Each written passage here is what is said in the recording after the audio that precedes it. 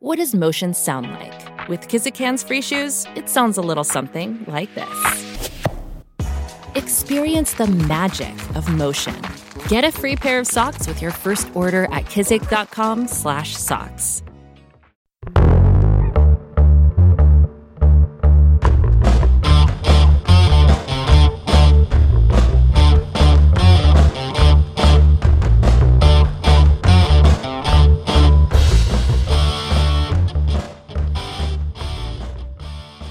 Hello and welcome back to the Ski-U-Pahdcast by the Daily Gopher. I'm Chris, Go Away You Fur. With me this week is Andy, Gopher Guy 05. I've picked myself up from my weekend in Lincoln and are ready to participate. With such excitement, too. Happy to and be Blake. here. And I don't know why I said "and" there, because we also have U Street. Hey, y'all. All right, so, hi, everybody still living? We doing okay? No? The sun Yes? came up this morning. Someone? I love how that's our rallying cry, is the sun came up. All right, well, okay. We got to talk about it because Andy and I said we're not going to record a podcast when we get back to the hotel. We're going to go drink beer on Saturday, so we do need to talk about the game that happened in Lincoln. I'm going to turn it over to Street first because I was watching him in our Slack chats over the weekend, and I have a feeling he has thoughts. That was bad, wasn't it, y'all? It wasn't the best. Minnesota gave up 659 yards of offense. That means that Nebraska was averaging 9 yards a play. They were also averaging 9 yards a rush. They rushed for 383 yards. And they didn't rush for 383 yards because Nebraska is this somehow miraculously incredible team. They're not Alabama. That's not to say they're bad, incidentally. And I don't want to be like, ooh, herder, they're the best 1-7 team in the nation, because that's a load of crap. But they are substantially better on offense, and they were hilariously and catastrophically bad on defense, and that's part of the reason why they were 0-6 going into this game. But they're not 659 yards of offense good. Again, not Alabama. And most of the reason that they were successful was two very basic things, which were both scheme and structure. The first is that Minnesota's corners were playing at least 8 to 10 yards off every receiver. You will be shocked to know that Nebraska promptly did 1 second, 1-step drop, and immediately got the ball out for quick yardage, all up and down the field. And secondly, because of that playing really far back bit, that combined with a very strange way of doing run fits, which seemed to be don't do run fits, meant that the edges were never set by the defense, allowing massive gashes on any outside run. But wait, you say, maybe they didn't have to run outside all the time, because if there is any motion whatsoever, the defense promptly forgets what the heck it's supposed to do, allowing Nebraska to run well. Nebraska ran both a Statue of Liberty and a fake Statue of Liberty play, and they both worked. Wait. Oh, yeah. Okay, now I remember the Statue of Liberty play. They both I don't remember worked. the fake, but out of now the I remember the same Statue of look. Liberty play. The defense was so bad that you could legitimately call a fake Statue of Liberty play, and it was better than the real Statue of Liberty play. The only thing they didn't do in the game was a triple reverse, which honestly would have been awesome to see. I'm going to be real. That would have been great. This is not to say that the offense should, be absolved, though the offense did have a much better time in the second half. Tanner Morgan played quite well in relief. The offense did make adjustments. I think in some sense, part of the game, and I'm not a big believer in momentum, but I do very much believe that if the first touchdown to Rashad Bateman that was taken off the board because of a holding call stood, this game probably would not have been 53-28. At least, if nothing else, Minnesota's number would have been much higher. I think that probably hurt the momentum of the football team in the first half. Zach Annexstad got injured very late in the first half with some internal injury. One hopes that that is not going to be something that holds him out very long, though it strikes me as slightly unlikely that he should start with a short week and with the fact that Tanner Morgan played well. But if we're being real honest, if you score 28 points against an 0-6 team, you should win. Period. You definitely should not lose 53-28. All right, so that brings me to the obvious question that we asked each other relentlessly over the weekend.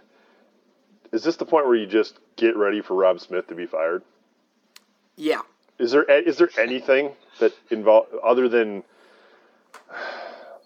probably job risking long term, like at year 4, job risking, bad behavior or bad misplaced loyalty, I should say, from Fleck? Is there anything besides that helps Robb Smith keep his job by the end of this year?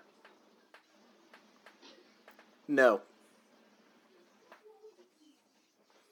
These are actually very simple yes or no answers. Here are some fun numbers.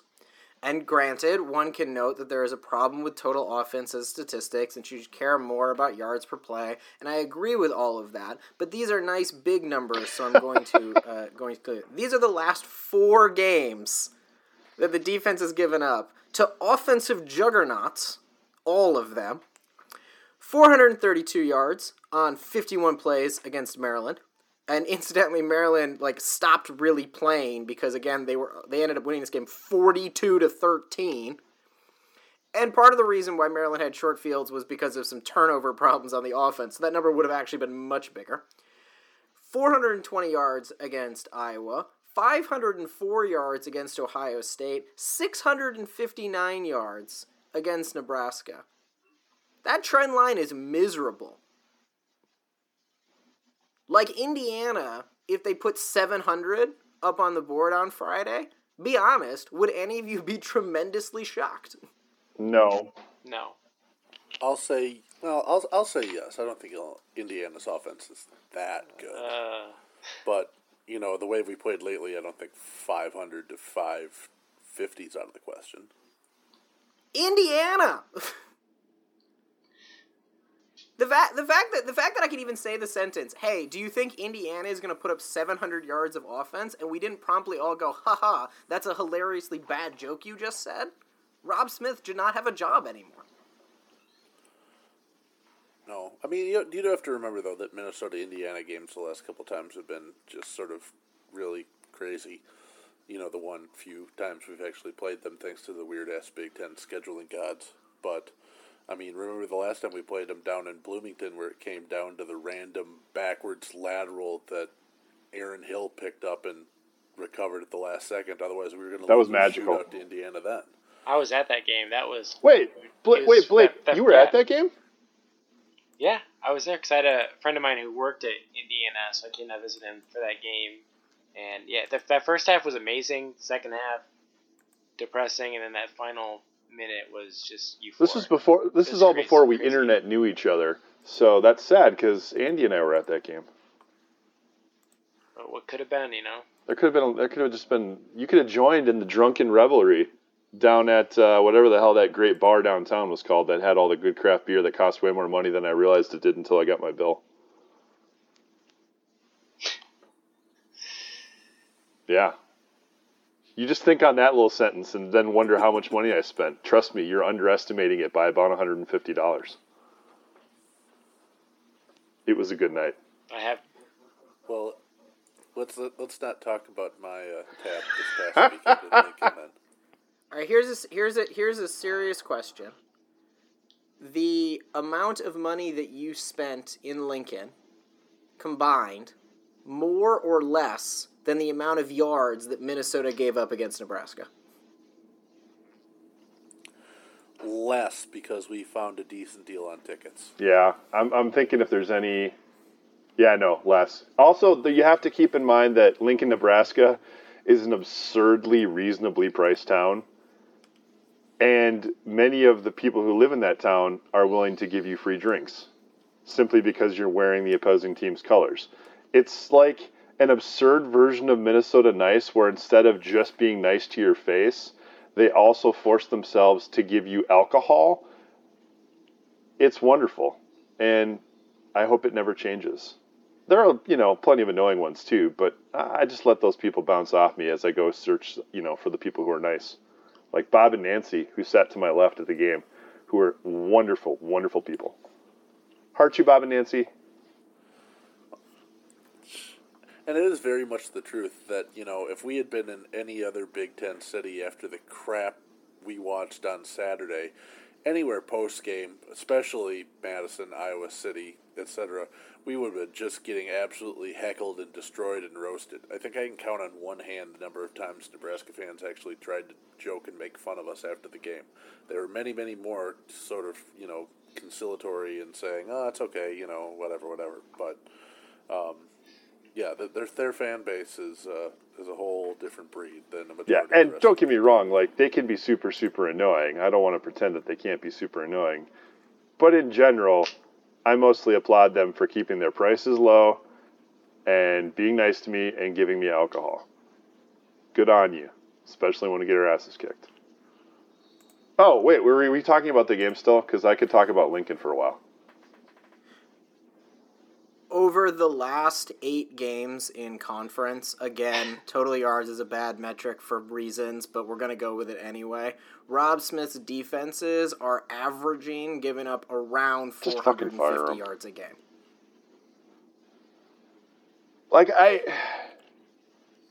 We can make some mild bits about this. It is absolutely true that the team in general is pretty young, and certainly when you scroll outside, because 9 of the 11 starters on defense are upperclassmen, but the 2 deep is not all upperclassmen. There is quite a large number of people in the secondary who, if we're being honest, probably would not be the people you would expect to be starting. Antoine Winfield is not playing, and he's obviously the best player on the defense, but it is a catastrophic failure of unimaginable levels that one player goes down, that one player is a safety, and your entire defense crumbles. Because, among other things, at some point, Antoine Winfield is going to graduate. He can't get hurt at Maryland every year. I mean, you say that, but, he could literally visit Maryland once a year and get injured. It's happened twice. It's not out of the question. All right.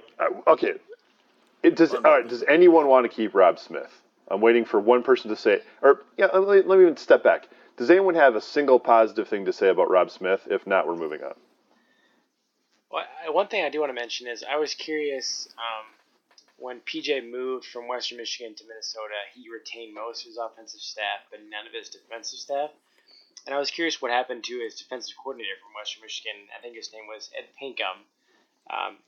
Evidently, he was hired at UMass for the same position and took a gander at how UMass is doing this season defensively.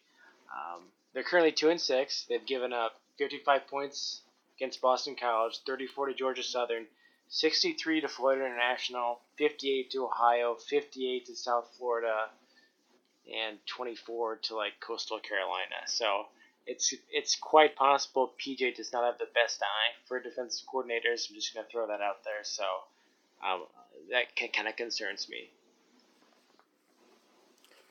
Bomani Jones would discuss this about Kevin Sumlin a lot, so I'm going to straight up steal his line here and change a name. The best defense that PJ Fleck has will also be his first good defense. Yeah, I think one thing that I don't blame you for having that opinion. I don't think there's anything to disprove it, and I think it's a reasonable thing to be concerned about. One thing I wonder is, Western Michigan's his first HC stop, so he doesn't have as big of a network. Maybe he just lands a bad dude. Second time out, I think for all being honest, the Arkansas stint didn't make Robb Smith look like a huge winner. So that is a little concerning that you would go, oh, hey, that dude who's doing terrible at Arkansas and everybody wants him to leave. Let's hire that guy. But that could just be, Robb was also in his network, so he could have trusted in knowing the dude when he shouldn't have. I don't say that means he's going to be able to hire a great DC for the next position, because he really should fire Robb Smith. Please, PJ Fleck, just fire Robb Smith. I will also say, because I generally don't want people to lose jobs and then not land anywhere, it would be really great if in the offseason Robb Smith decided to coach linebackers in the NFL. Remember when he almost did? Yeah, and I was totally fine with him doing that. and I'm a little bummed that the Greg Schiano thing fell Yeah, through. go do that, Rob. That'd be fine. All right, I want to get off Rob Smith. He depresses me, and we have better things to talk about than Rob Smith. Let's try to be slightly positive for a moment, because there actually, in my opinion, is something to be positive about, and it's the fact that the offense, despite being extremely young in so many positions, manages to continue to put up points even against teams where we wouldn't expect it. Now, I don't want to claim that Nebraska is anything on defense, because they really aren't, and so putting up points on them really shouldn't mean too much. But they were able to do it on Ohio State, too, which was surprising. And in all cases, despite shooting themselves in the foot, they put themselves in a position to be in a game in the second half, which shouldn't have happened against Nebraska simply due to the fact that they went down as badly as they did in the first half. Do we think that the offense can continue to improve enough to balance out the bad defense and get to go for some more wins? Andy? I think it's a fine line unless you're talking about winning, old school late 90s Big Ten shootouts, what was that, 59-56 and things like that when they used to beat Purdue and Northwestern in the Dome. I think the offense is looking good and playing consistent enough. I think, as we had talked in Slack earlier this week, they're playing at a well enough rate that I think if your defense isn't hot garbage, you're sitting at 5-2 instead of 3-4 right now.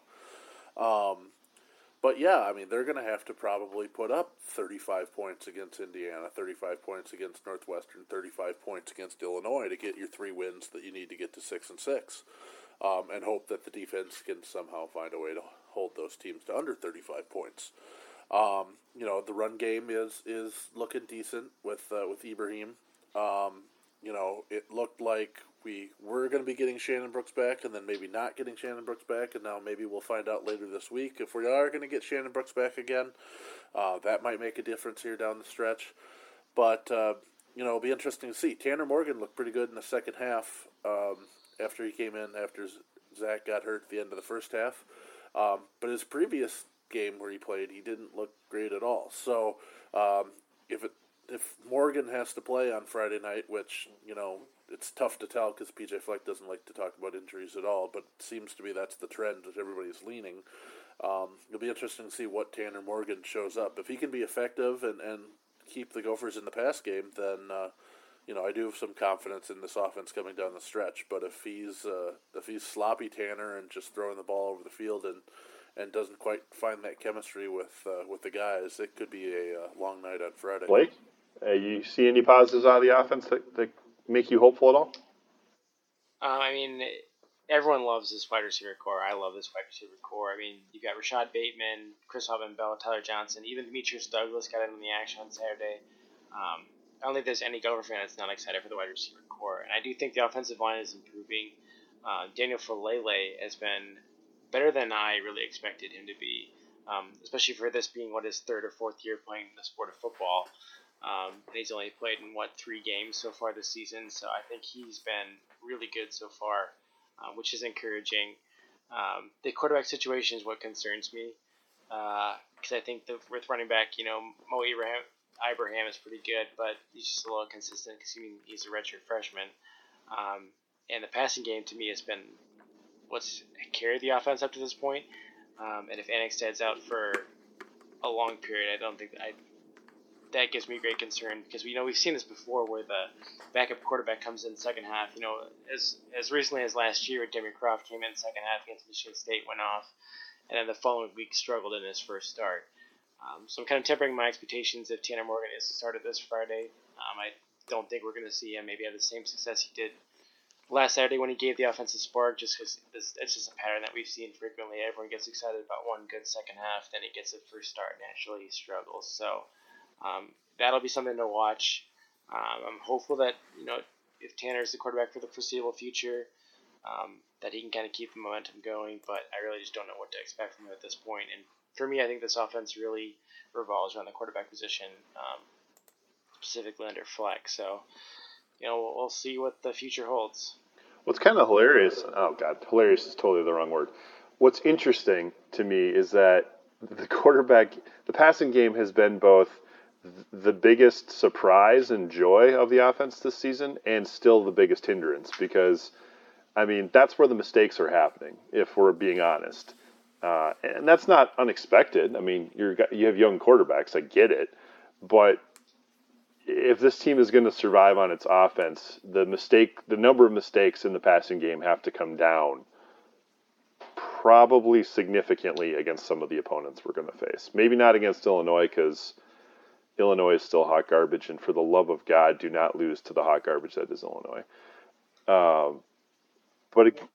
This team has frequently been down early too. Like they were down 21-28-0 against Nebraska. So the running game kind of goes away, and you're passing 40 times a game. And when you've got a true freshman quarterback passing 4 times a game, he's bound to make a lot of mistakes, which Annexstad has made his fair share of. So it's kind of like the defense is forcing them into an uncomfortable position, and obviously, more often than not, he's going to make a mistake. Robb Smith, just go away, please. Let us have hope that someone else will do your job better. I'm done with Nebraska. Anybody else want to keep talking about Nebraska as a team, as a game? I think we're good. All right, so. Well, there's a different team that they're going to play this Friday who wears red and white, correct? I think it's crimson and cream, but yes.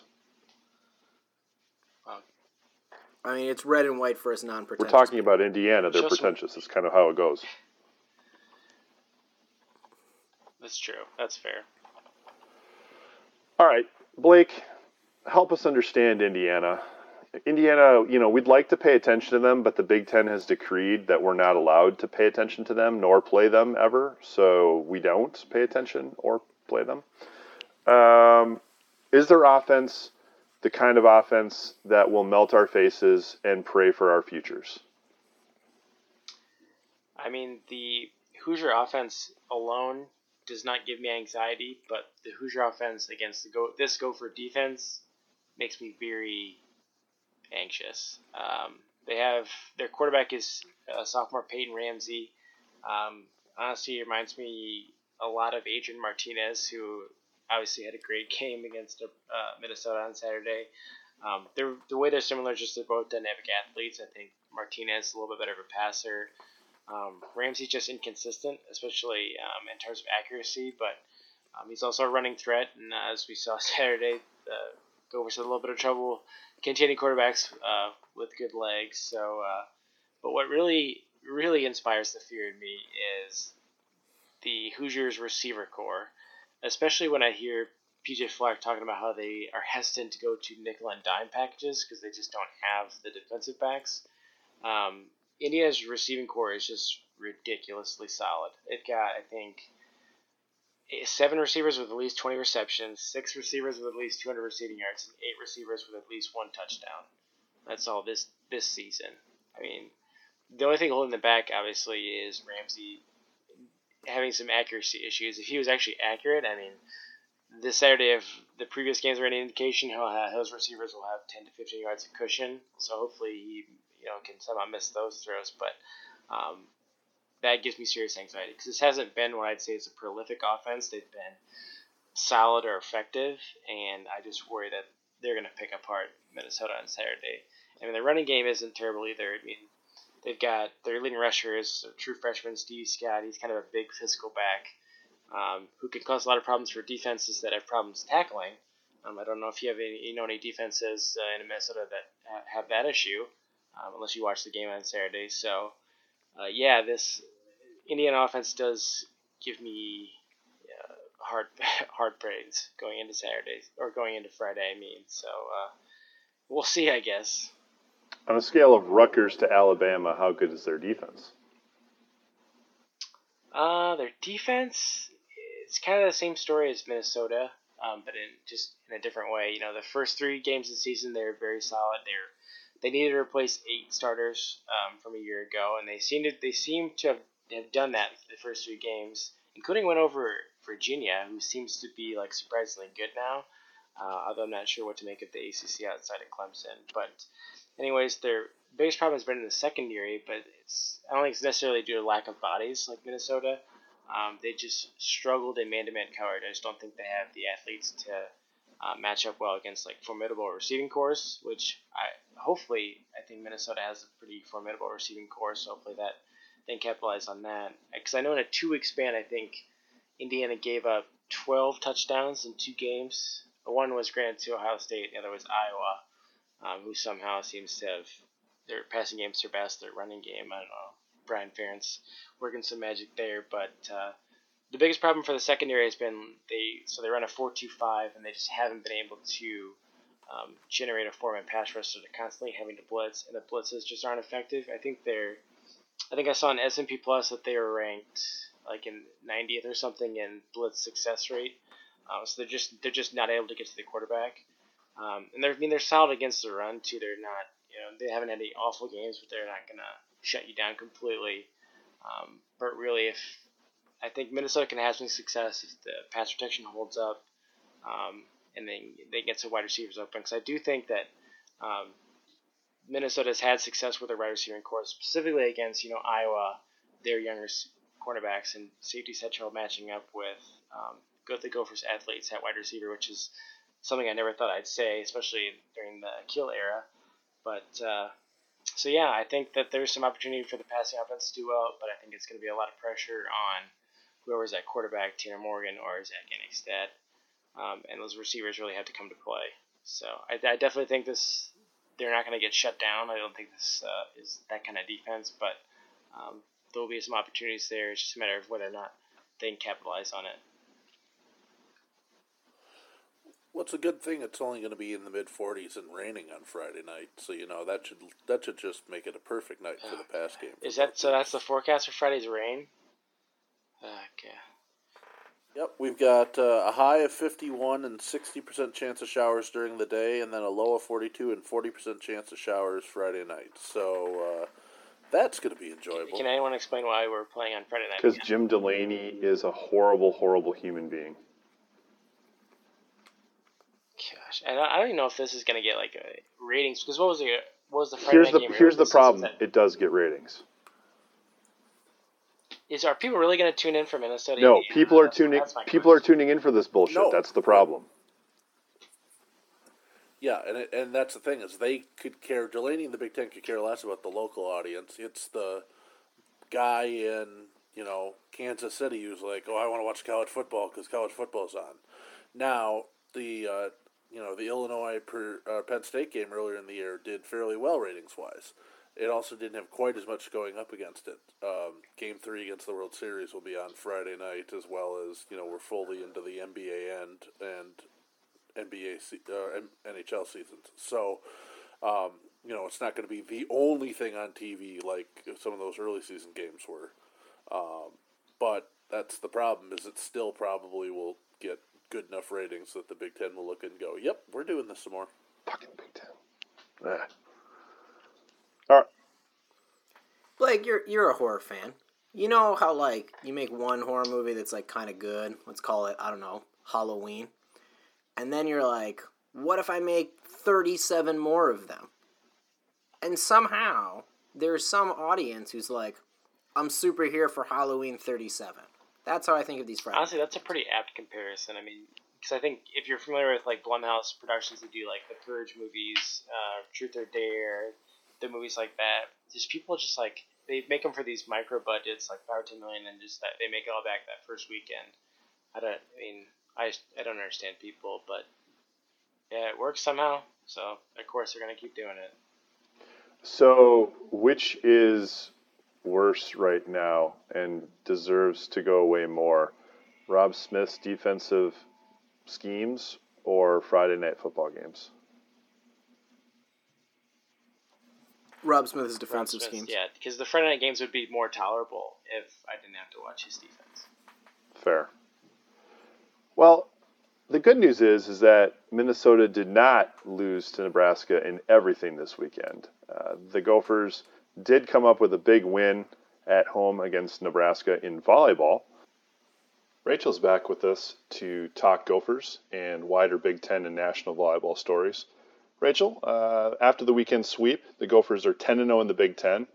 Can you give a recap of the wins for anyone who didn't get to watch? Friday night, the Gophers got a sweep over Iowa, 25-23, 25-18, 25-20. Iowa's shorthanded. They're missing one of their outside hitters, Callie Hoy. She's really good. When they had upset Wisconsin, she had 30 kills. So Iowa was, shorthanded. They didn't have the, that offensive firepower that they usually have on the pin. But they still hit respectable. They hit 242, but Gophers just too good. They hit 304, 3 hitters in double figures kills.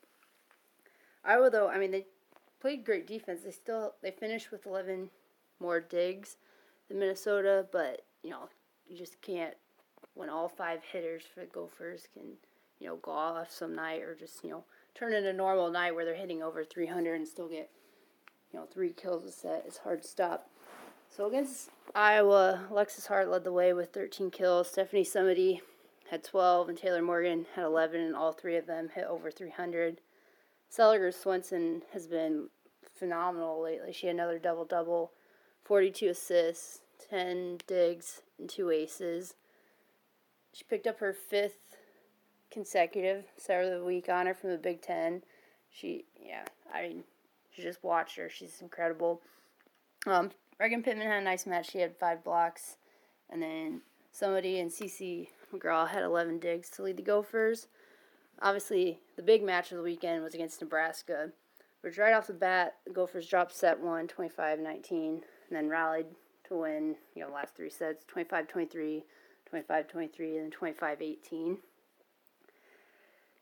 So far Nebraska has been the only team to take any sets off Minnesota in Big Ten play, but the Huskers were particularly error-prone all night. They had 25 hitting errors, which when they lost the night before to Wisconsin, they only had 29 in 5 sets. So just, terrible hitting effort from the Huskers. Particularly 2 hitters, but the one, Lexi Sun, she had 9 errors and only 8 kills on the night. So the Gophers out-hit Nebraska 253-210, and they actually won the battle at the net blocking-wise 8-4, despite Nebraska having Callie Schwarzenbach, one of the best blockers in the Big Ten.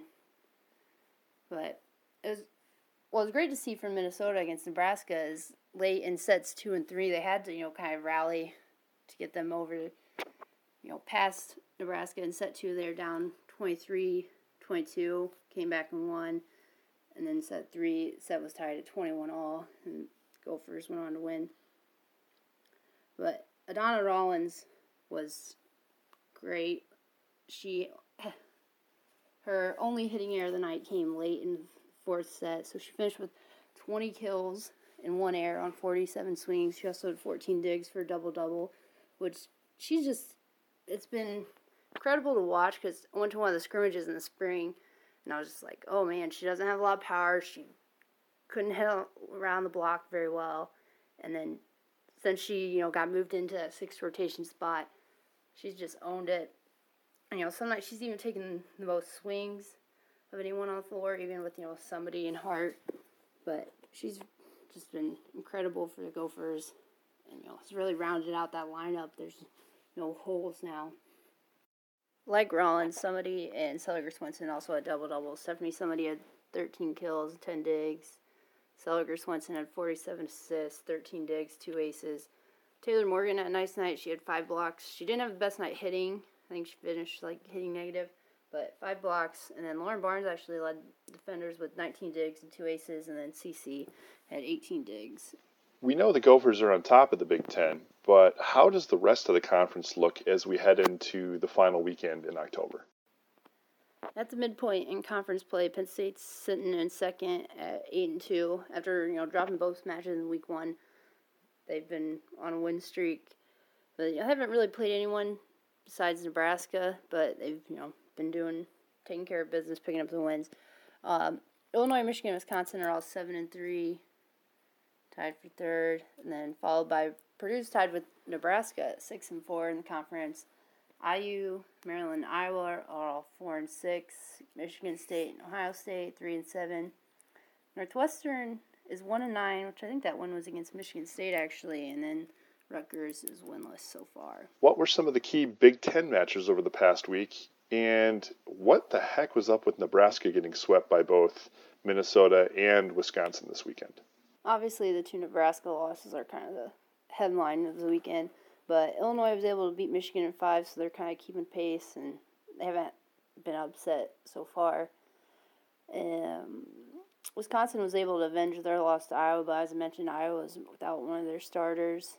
And kind of a grudge match, on the bottom of the standings, Maryland beat former head coach Steve Aird and IU in 3 sets in Bloomington this weekend.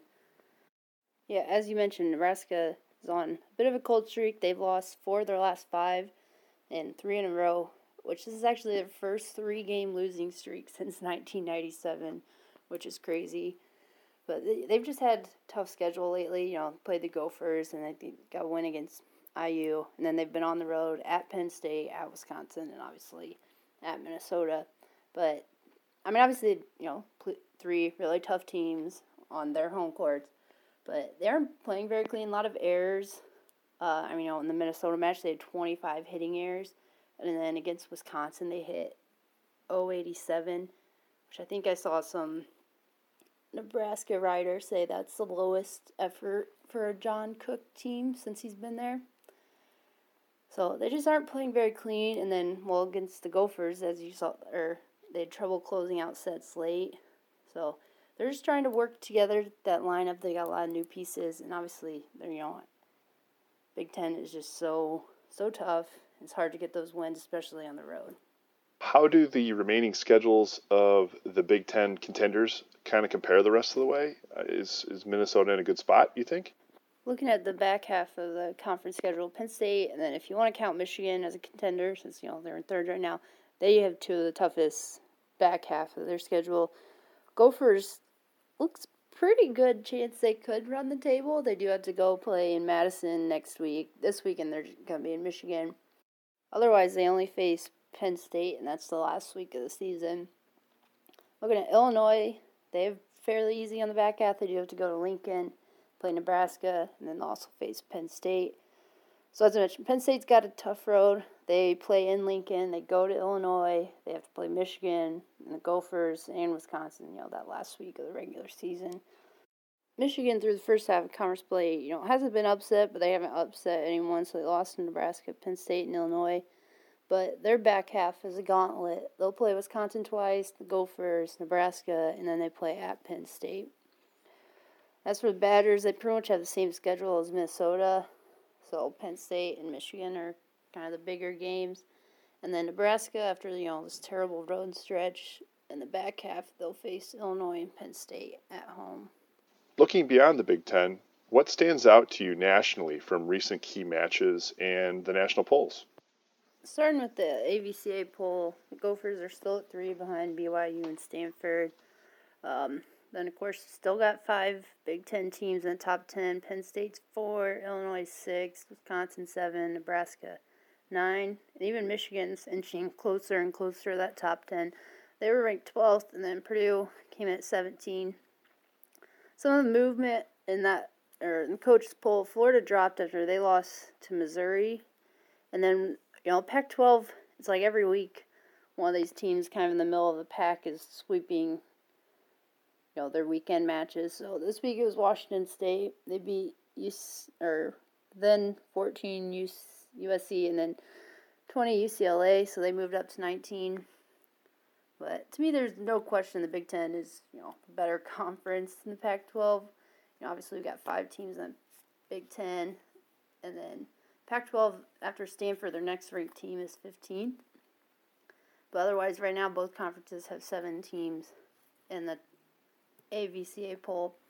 Which this week, Stanford actually picked up 2 more first-place votes, which I feel like the Gophers would be deserving because, they beat all these other Big Ten teams that are in the top 10. Seems like something your number 1 team in the country would be doing if they're beating all these other ranked teams. And BYU, I don't even know if they face anybody ranked or if anybody else in their conference is ranked. And then Stanford isn't getting much competition. Even then, they're dropping more sets in conference play than the Gophers have. So maybe in coming weeks, some coach will be generous and give the Gophers a first-place vote. But BYU is still undefeated, as is Pitt, who is 5th in this week's poll. Looking at the RPI, Gophers are 7 this week. The Big Ten has 8 teams in the top 16. Illinois, Wisconsin, Michigan, Purdue, Penn State, Nebraska. Which also, these teams are all in the top 15 in the Coaches Bowl. So it looked like maybe the Big Ten could host half of the NCAA sub-regionals for this year's tournament. So we'll just have to wait and see. Right now, the Pac-12 only has 3 teams in the RPI top 16. If you want to watch the Gophers this week, as I mentioned, they'll be on the road in Michigan. But Friday night at 5 o'clock on BTN, they'll play Michigan State. And then Saturday at 6, they'll face Michigan, which that'll be on BTN+. Awesome. Thanks again, Rachel.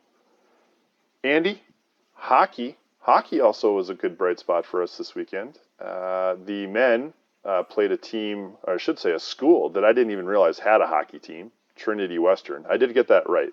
Is that correct? Is that the name of the school we played? That is correct, Trinity Western, which, well, let's just say they're not one of the best Canadian universities we've ever played in an exhibition game. But you're right, the Gophers did get an easy 7-1 win. They weren't really tested at all on Saturday night. It's an interesting quirk of the scheduling that they ended up playing Trinity Western at all. From my understanding, is the Lucia administration left a few holes in the schedule, and the Gophers had to fill in games pretty quick, and saw that Trinity Western was going to be in town to play Friday night against Hamlin, and so they're like, you want to play us on Saturday? We'll throw you a little money. And so that's how that exhibition game came to play, and the Gophers looked like a much better team. Wait. We played a team because they were in town to play Hamlin? Well, apparently on the way out of the Lucia regime and the way into the Motzko regime, the traditional exhibition schedule didn't quite get finalized, so they had to do a little maneuvering, which is why you also saw the Gophers 2 weekends ago playing a road trip against the U18 team in Michigan, because they sort of had to scramble to find a hole to play that weekend as well. But all in all, it worked out for the best. Gophers got 2 easy exhibition wins, and they get back to real play, although only 1 game this weekend. So for as much as you'd like to pretend it's normal, it's not normal, because the Gophers will be playing Saturday night in the U.S. Hockey Hall of Fame game against one of their arch rivals, North Dakota. So I'm looking forward to watching that game in in Minneapolis. Oh, apparently they're playing in Las Vegas, Nevada, Saturday night. I'm going to skip past that and say Hamlin. What? I'm sorry, I can't get past that part. Have they figured out, is that game going to be on TV in the Twin Cities? If you have cable, you're doing okay. The Midco feed is getting picked up by Comcast and Charter and one other ones, I do believe. If you have satellite, you're screwed.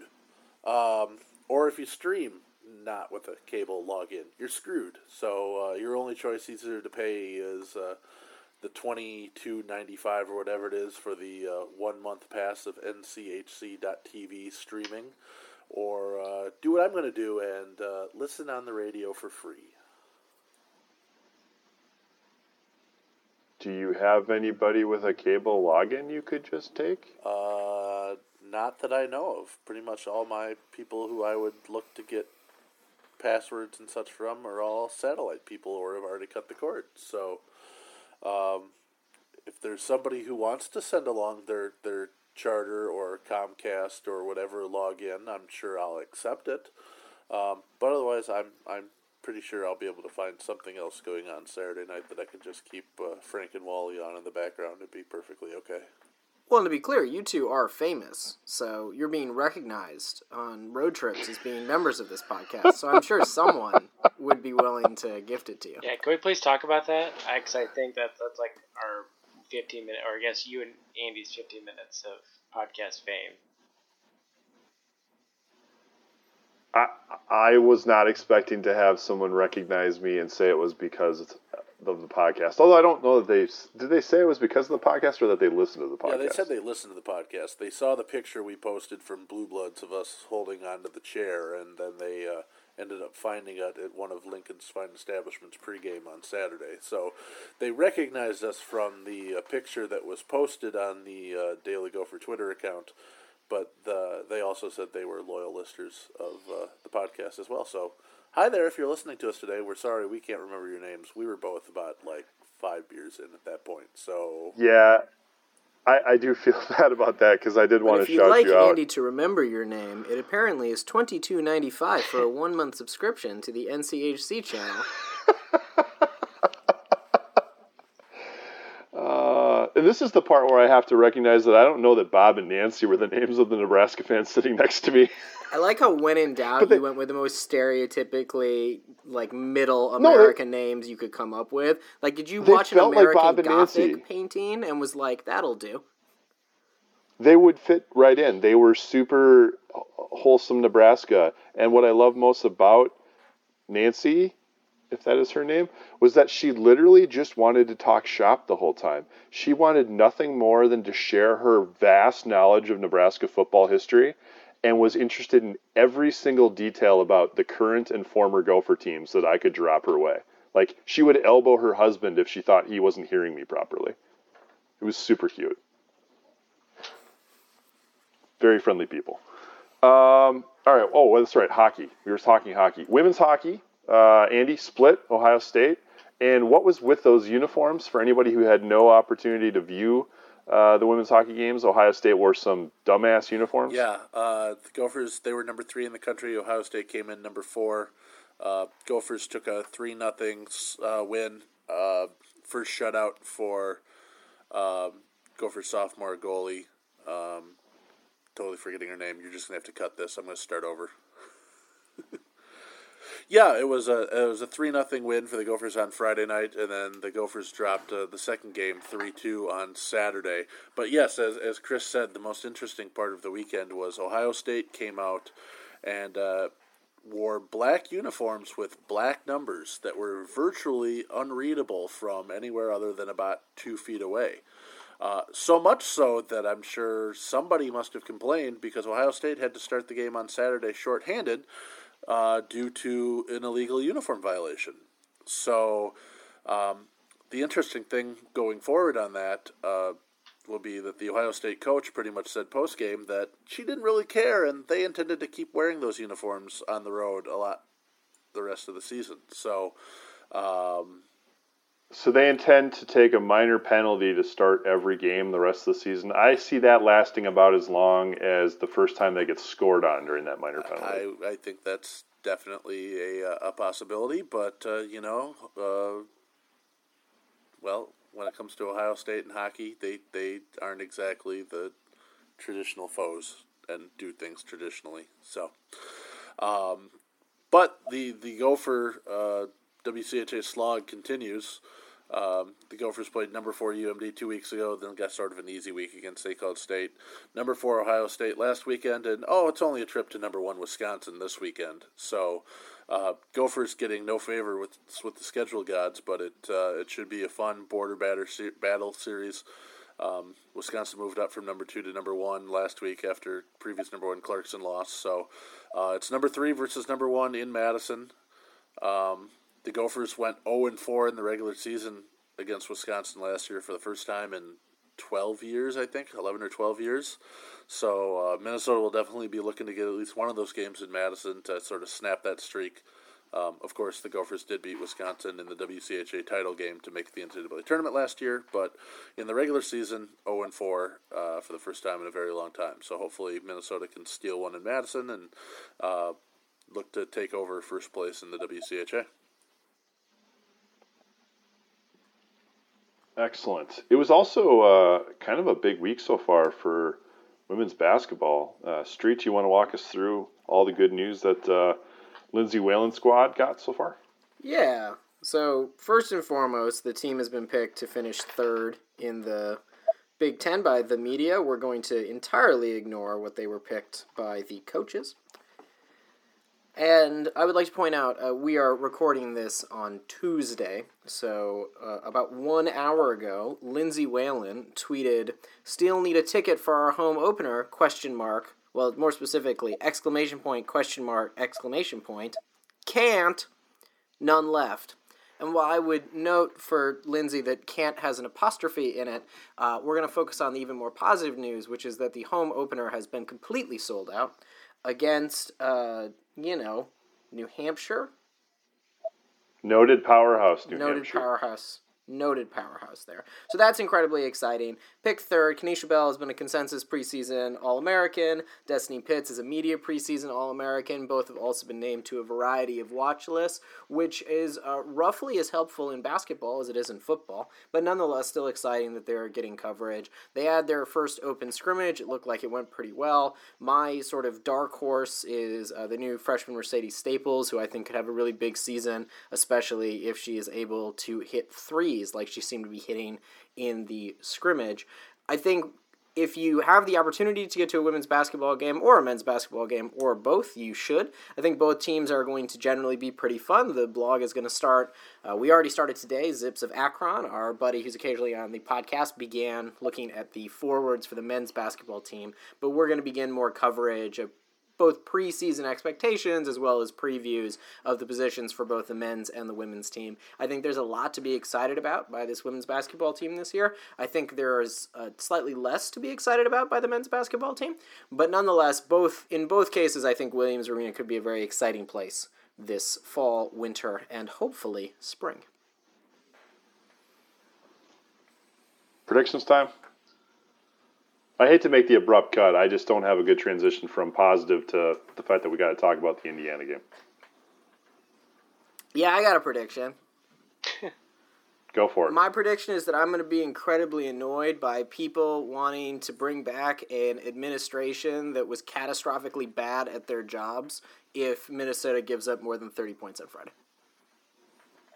Aren't we already annoyed that people still want to bring back the Tracy Claeys regime? I mean, it's not like a certain Twin Cities media columnist actually called him up out of the blue to have a 35-minute interview with him and post a puff piece on him in the state's largest newspaper or anything, did they? Is that the guy who Jamie Lee Curtis shoots in the third act of the new Halloween movie? I think so. I think you're pretty spot on. I saw that movie over the weekend, and I think I recall that scene. Wait, are we talking about the columnist is the guy who gets shot or the old coach? At this point, either. I was thinking more the columnist, but it could go either way. Street, give me your prediction for It's honestly a little bit of a tough one. I think there are a variety of important variables that we don't know. We certainly don't know who the quarterback's going to be. For Minnesota, I think that probably will matter. We don't know if the defense can give up less than 400 yards in a Big Ten game, so that will probably matter. I would like to think, because I am an optimistic fellow, and this is a short week, that Minnesota is going to win a dogfight. If I had to give a prediction for points on that, I think 31-28 Minnesota. But that is purely because I choose to be optimistic. I would definitely not bet that prediction. I believe currently they're 2.5 dogs at home.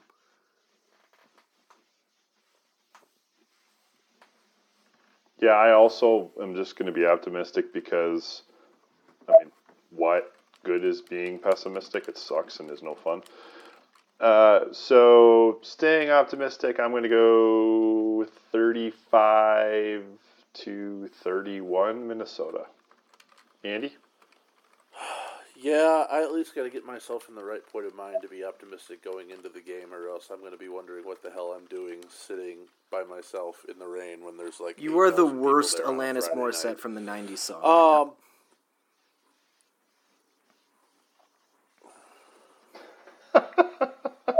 Yeah, well, you know. Did you attend Lilith Fair? Andy is Were ironic. you one of the headliners? Don't you think?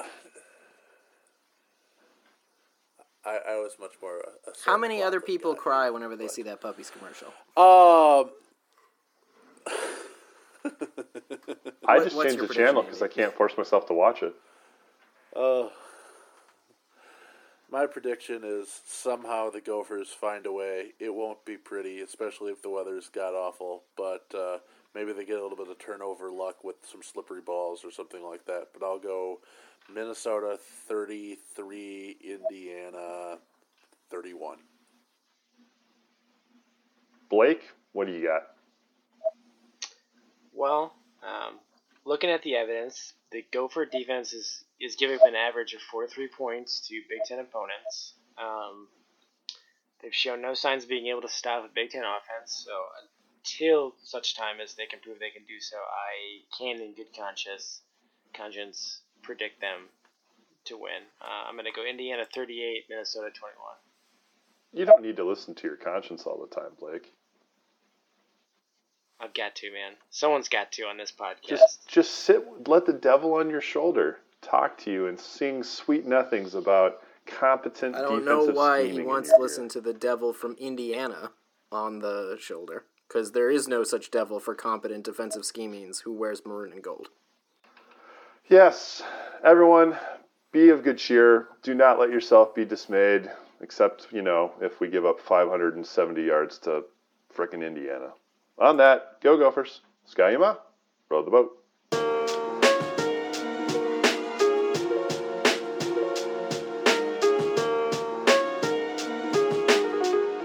Go Gophers, row the boat.